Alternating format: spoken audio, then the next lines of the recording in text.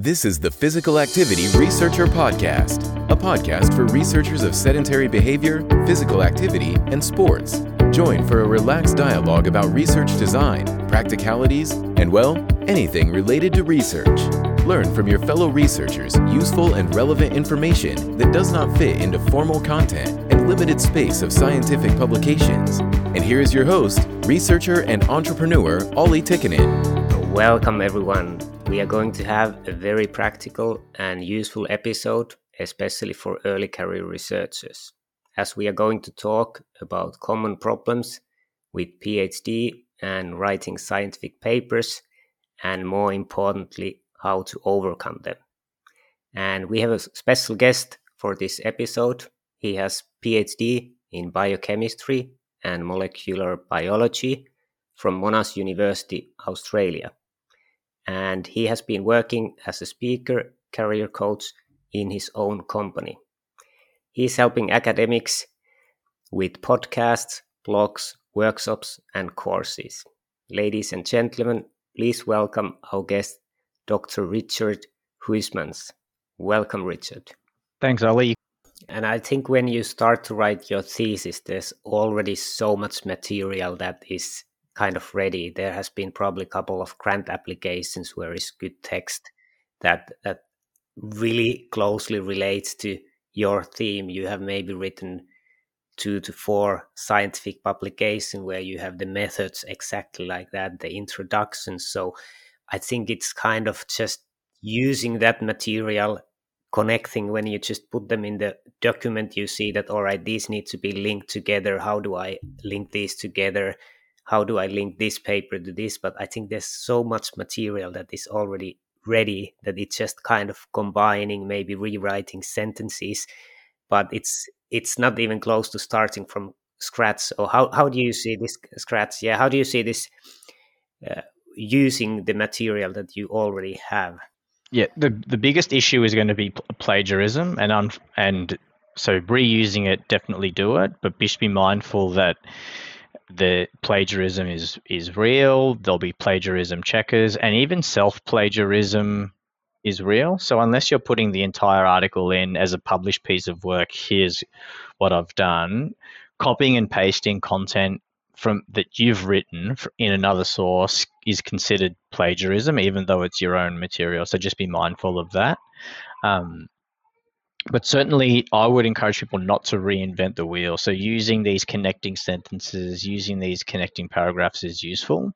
A technique that Wendy Belcher talks about in terms of summarizing content that I think is a good one is to read the article through and then write one paragraph that summarizes the article without referring back to the article. So if you forget a word and you need to replace it in your own mind, that's good because it's now not going to be as closely related to the article and probably not going to be plagiarism. Whereas if you highlight stuff, like with a highlighter or digitally or real marker, the chances of plagiarizing that are probably a bit higher. The other thing that I like to encourage the people that I coach is to talk out what it is that they're trying to do. So like, as you mentioned, I've got method A and result A. How do I get them, how do I describe how I got from one to the other? If you just do this, as we're talking now, or we already talked about online tools that are useful. You can get tools that'll turn voice into text. Microsoft Word does that really well. You can just talk and then Microsoft Word will do all the typing for you, and that'll be a really useful way of getting content down quite quickly. You could talk on a topic. So, if you're in year 1 or year 2 in your PhD, you might not be the expert just yet, but you've learned heaps. If you just spoke for 5 minutes to your computer, you'd probably get just over a page, maybe a bit more written down, and that would be a great place to start. And you don't have to start from scratch. Yeah, I think that's voice to text. I think it's interesting, and it has really improved lately. And actually, in Liverpool, there was one researcher who was writing his scientific paper introductions while he was running. So he had like a microphone, And he was just talking, and after the run he had like text. Of course it needed some corrections, but yeah, but he was a crazy guy. He was training for a triathlon, and he had found a lot of ways to be more productive. More productive, yeah. If I was trying to write and talk and run at the same time, I don't have enough fitness to do that.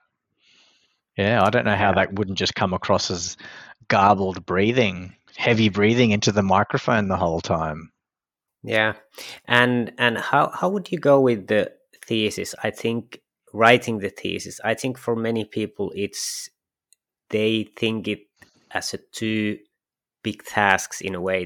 They want it to be perfect. I think it takes usually much more time than it should. I think it doesn't take that much time to actually write when you just start writing. You have already written like scientific papers. So how would you encourage people just doing it faster in a way?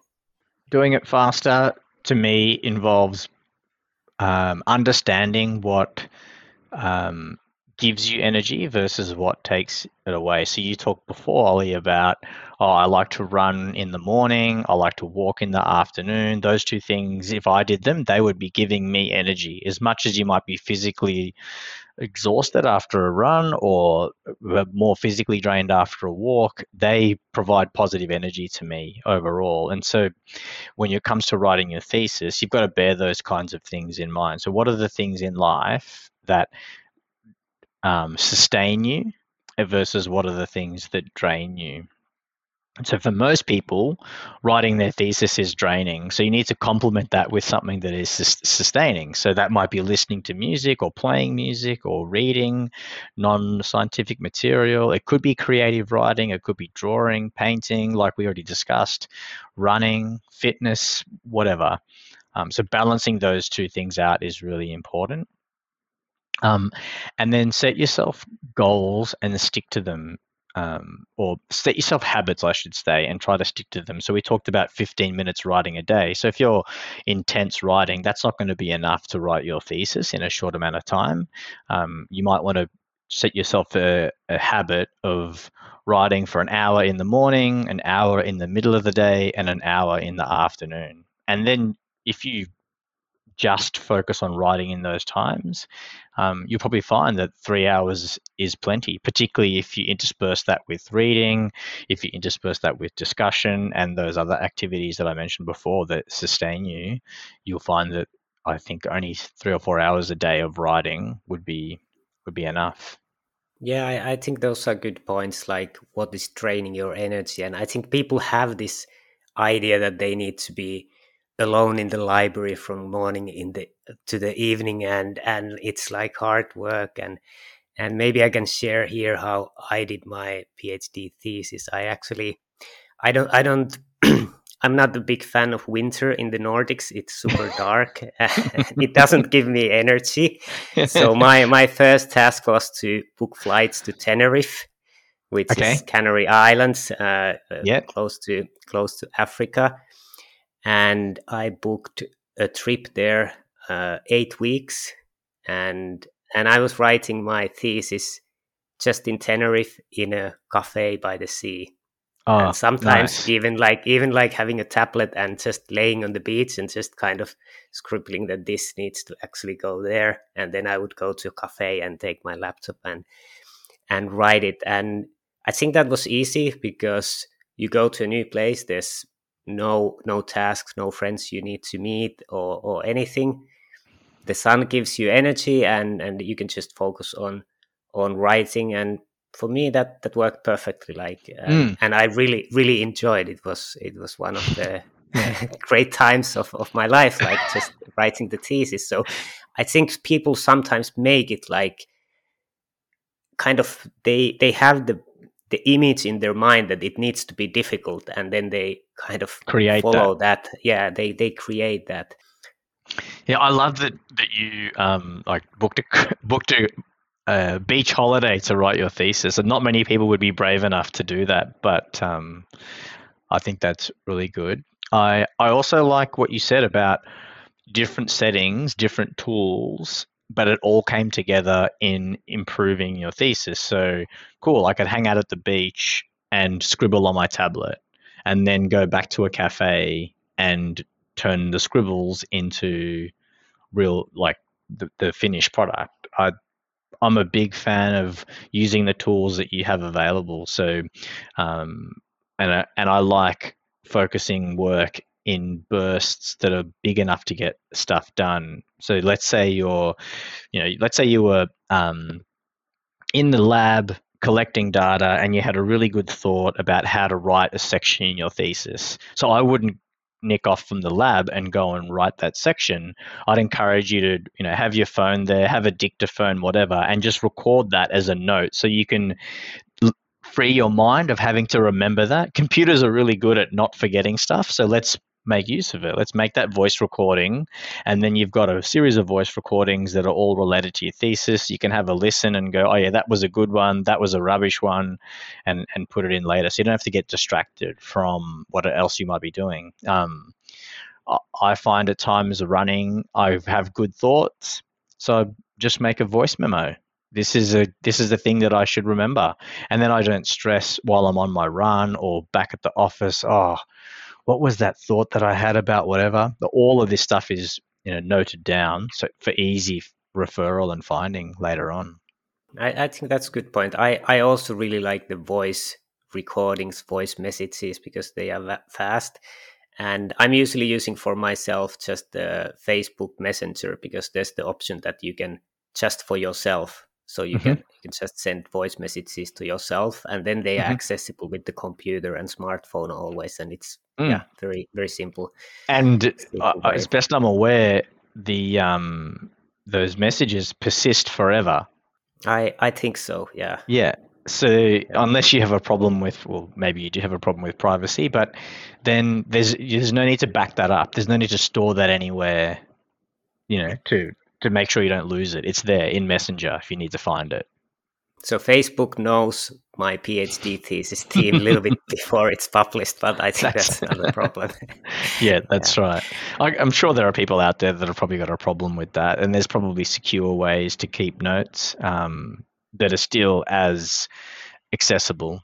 There's probably, I think I've got an Android phone, and I think there's a note version of that that's got secure notes. I've got a password manager that allows you to keep secure notes. So there's opportunities out there other than the publicly available share with everyone versions. But yeah. And if we move from thesis to a little bit more general, what are the common problems you have seen doing a PhD?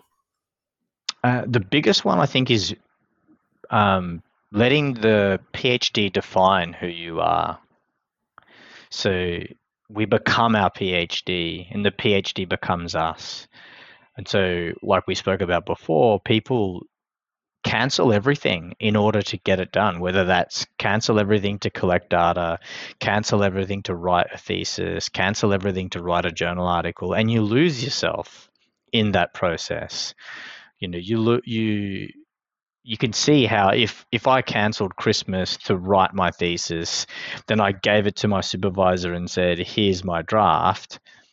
I could see if I got anything negative back, how bad that would make me feel, because how important Christmas and that time period is for me. And I cancelled that so I could give this to you, and then you treated it like garbage or you said it was bad.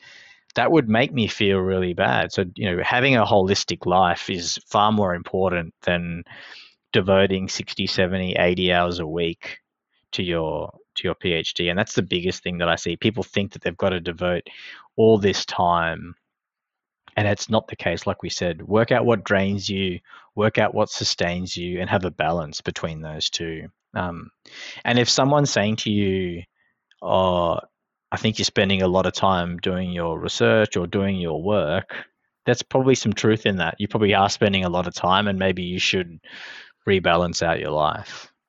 Yeah, I fully agree with that.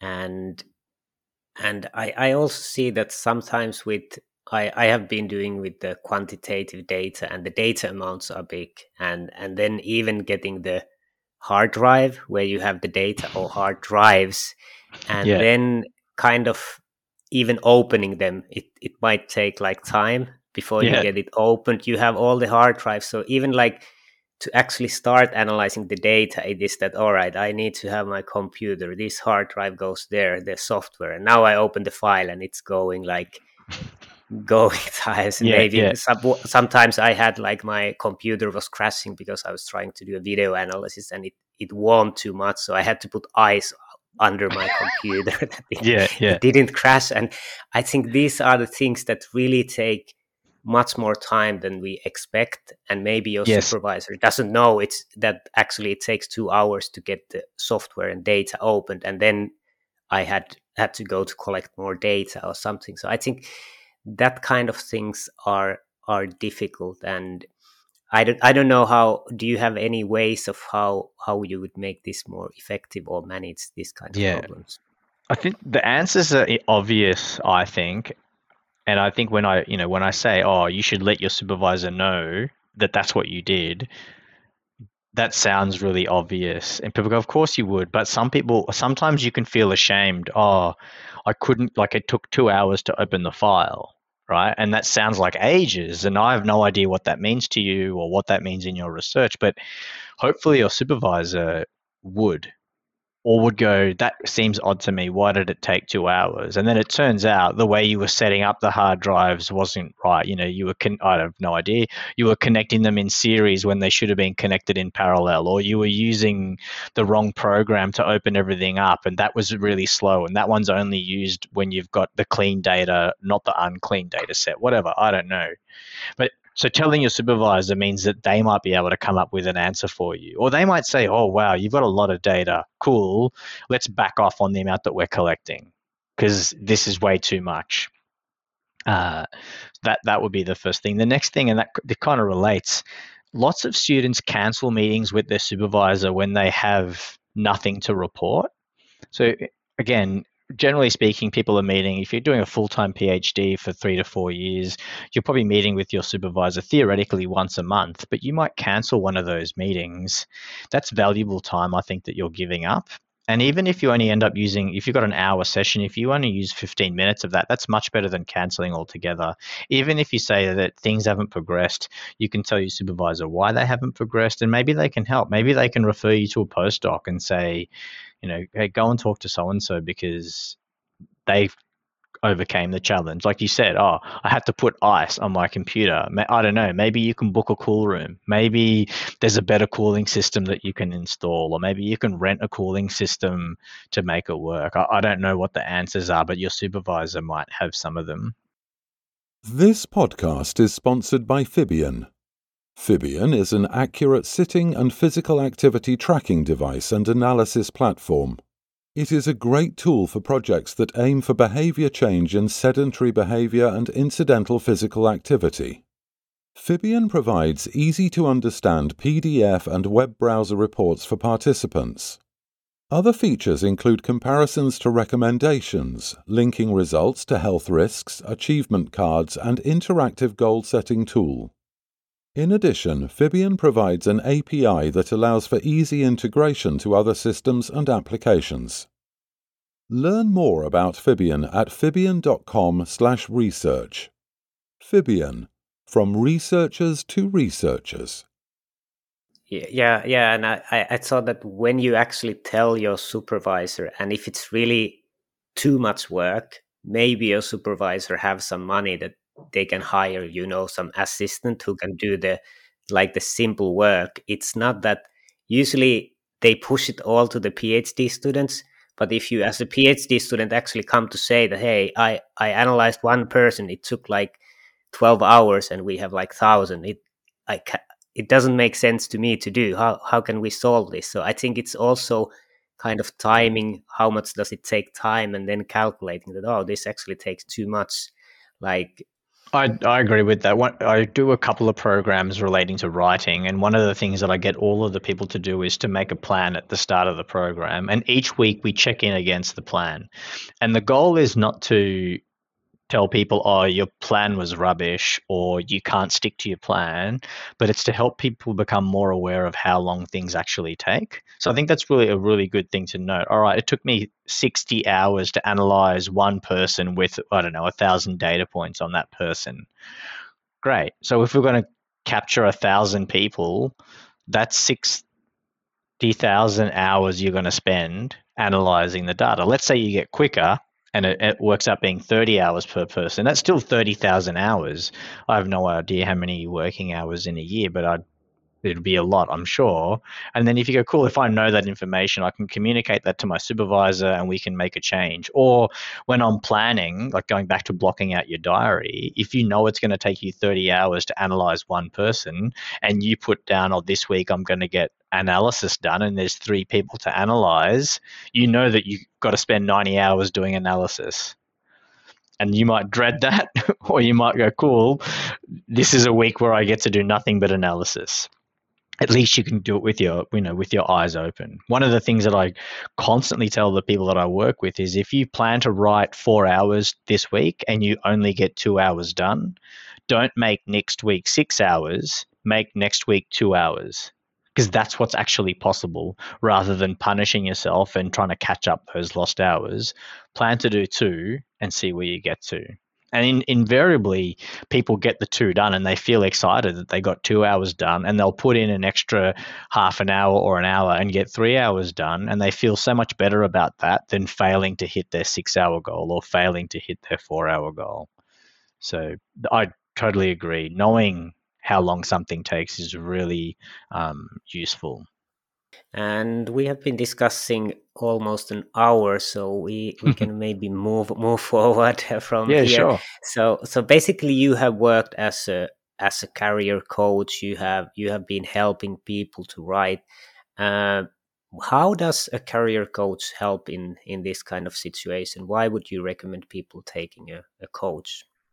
So I've got no vested interest in the outcome of your PhD other than you being successful, or I've got no vested interest in the outcome of your research other than you being successful. So I can be kind of an independent voice asking, or any coach, not just me, can ask a question that you might not think to ask yourself. Like I said to you before, when I ask people, have you actually considered saying no to meetings, that never dawned on them that they could say no, or it dawned on them but they didn't know how. And so I can provide, or coaches can provide, some of that how.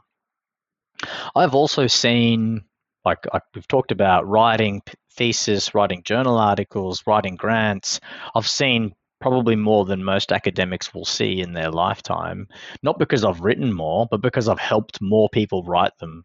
And so I've seen the mistakes, or I've seen how to fix an error, or I've seen how to move through problems. And so there's some of the things. I also come with a non-expert view. So we talked about accessibility around science communication. I can understand most concepts if I take the time to explore them with you. And in doing that, I help you understand what you know better. Because I'm getting you to explain it to me in a way that I can understand. And I think a lot of times academics can get caught in the jargon of their discipline, of their field, of their peers, and having a coach or having someone outside of that help you work through all that can help you become clearer in your ideas, clearer in your thinking. Yeah, I fully agree. And supervisors, they are usually busy, and they get their position because they have done scientific papers, but it's not because they are maybe the best supervising. They are not maybe the best helping people when they are struggling. Do they understand the problems? Usually they have done decades of scientific papers. So actually remembering how difficult it was even for them to write the first paper, I think it really makes sense. So if somebody now of the listeners is considering, could you tell more? How would the process go? Mm-hmm. How should they contact you, and what are then the options of going forward? Sure. So I'm on Facebook, Instagram, Twitter, LinkedIn as Richard Huysmans, and I'm sure Ollie will have all that info in the show notes and off the Twitter there. So you can just contact me via any of those social media or my website. Again, that's drrichardhuysmans.com. And again, that'll be all in the show notes, I'm sure. And how does the process work? So generally speaking, you'll reach out to me and say, hey, Richard, I'm interested in this. We'll have a discussion. So I'm happy to chat with anyone if you're interested in exploring what coaching might mean to you. Happy to chat, no obligation. I'll give you advice that I think is usable and practical in the session. We'll record it so that you can have that advice to refer back to later on.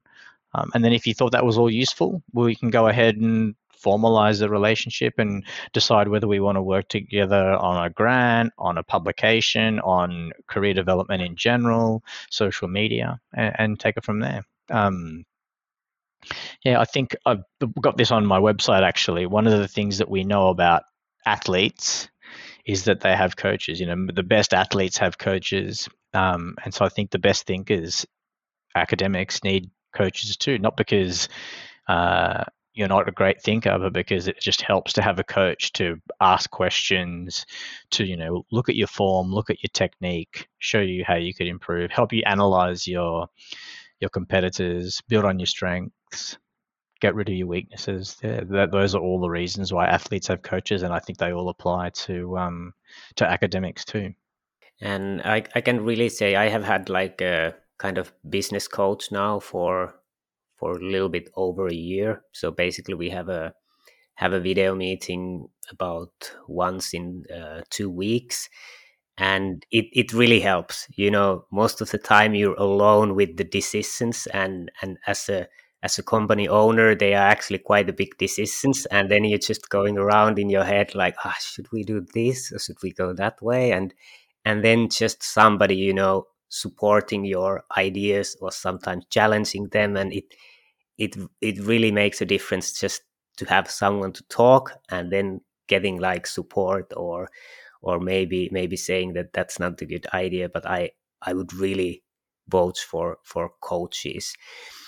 And I'm glad to hear that you've had a coach and that you've got benefit. That's great. Yeah, and I would actually like to have more coaches in different aspects, but I haven't had time to look for them yet. But I think we will get some other coaches also for our company. And I checked quickly your website. You have quite a bit of material there. Could you tell a little bit about your podcast, blogs, and courses?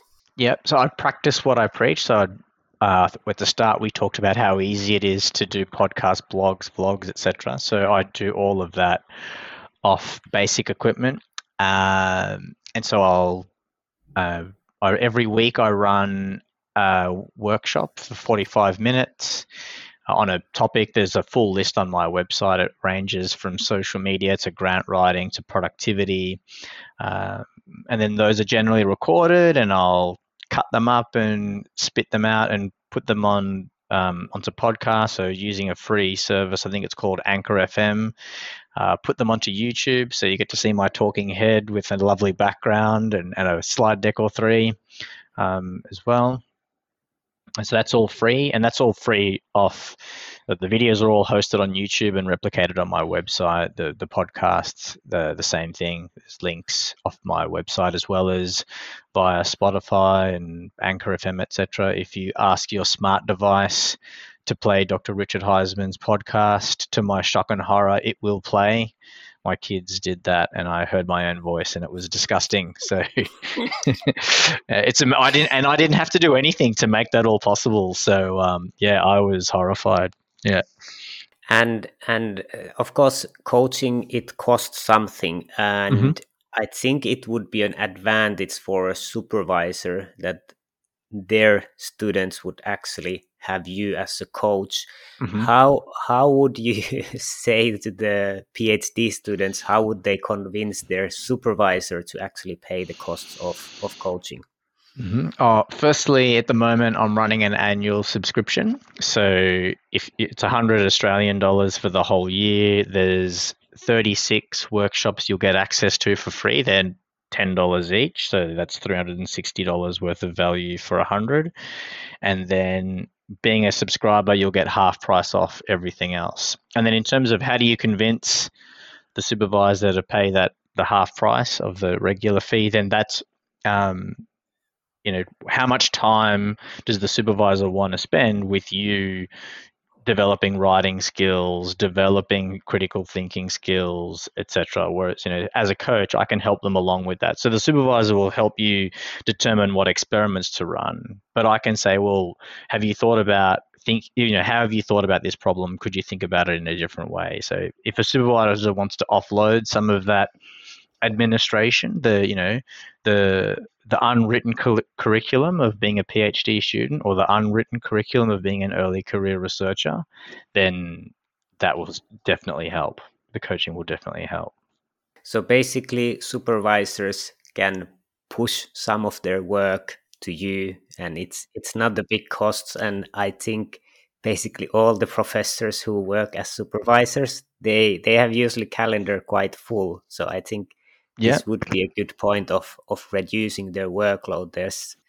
I think there's a lot of academic burnouts, and it is worrying. So I think that could be one way of maybe reducing the workload. Yeah, improve the quality of a student's work massively. I think students have said that their supervisors working with journal writing or thesis writing, that in the 15 weeks there's a marked difference in the quality of the work that was being shown to the supervisor. And the supervisor said, what happened? What did you do over this time? And that's when they said, I signed up to Richard's program. And and so the supervisor was really happy because they saved heaps of time on correcting stuff that some of the writing stuff. So not the scientific content, but the scientific expression, like we talked about earlier, sentence structure, etc., was made much better. And have you actually, it just came to my mind, used the Scrum method? I don't know if you know the Scrum, which is used mainly in software development. It's kind of a system how you control different tasks in a team. Mm-hmm. So that's kind of part of Agile, right? Yeah, I think it's part, yeah. Yeah. So, and that's where you have like a bunch of tasks that you need to get done, and then you kind of prioritize a certain amount of tasks, have your meeting, tick off the ones that are done, and then progress to the next lot of tasks that might have come through. Is that right? Yeah, and I think the good idea in that is that you have, for example, that you need to do 10 tasks every week. So basically, the idea is that you need to make small enough tasks that you can always do 10 tasks. So basically, one task could be writing 2 sentences for the introduction of the article. Yes. So you put it in really small chunks, and then for a supervisor or a coach, it's really easy to follow the progress because you can really finish. Because if it's like, if the task is writing a scientific paper, you ask like, how is it going? Yeah, it's not ready yet. And you don't know at all where it is. But if you have like just writing one sentence, then you can show that, all right, this is the first sentence, this task is done. And basically you can do it that you have posted notes on a board, and then you kind of move them. Yes. To the Kanban board. Yeah, I definitely think that I talk a little bit about that kind of approach for research in general. I think it's really useful because I think it allows for the changing nature of research and the changing nature of data collection. One of the things that researchers hate about other forms of project management, like waterfall or Prince, is that they're just time consuming. People feel like they do a whole bunch of planning only to realize that the plans aren't right anymore. But so I really like that Scrum Agile kind of approach that's iterative, that allows you to set your goal more frequently. Like you said, write 10 sentences, write one sentence, read one article. It's really bite-sized pieces that make sense. Yeah, and I think also with that is that when you are doing the tasks, you actually put it in the chunks that you can understand what needs to be done, that the PhD will be ready, then that you actually understand what are the steps, and it helps you to concentrate because you see that, all right, I need to do 10 tasks. Today needs to be 2. I pick these ones and I can finish. And I think it helps to structure the work and understand that I'm actually progressing. Yeah, the sense of progress is important, and I sort of said this before about getting into habits and routines, and I think the routine of writing up chunkable tasks and completing them will give you a sense of progress as well, which would be really useful for a PhD. Like, there's a saying, how do you eat an elephant? One bite at a time. So that's exactly the same thing with a PhD. It's an elephant. You've got to just do one sentence, one word at a time, one experiment at a time. Yeah, I fully agree. I think this has been a very interesting discussion, and I hope a lot of our listeners find value. Do you have any final remarks? Thanks very much for having me. I've enjoyed having a chat about all things PhD and productivity. I appreciate you taking the time and your listeners taking the time to hear about it. Yeah, perfect. Thanks for joining us this week on Physical Activity Researcher Podcast. If you like the show, make sure you never miss an episode by subscribing or following the show on Twitter. This podcast is made possible by listeners like you. Thank you for your support. If you found value in the show, we would really appreciate a rating on Apple Podcast or whichever app you're using. Or if you would, in a real old school way, simply tell a friend about the show. It would be a great help for us. We have a fantastic lineup of guests for forthcoming episodes, so be sure to tune in. Thank you all for your support and have a great day.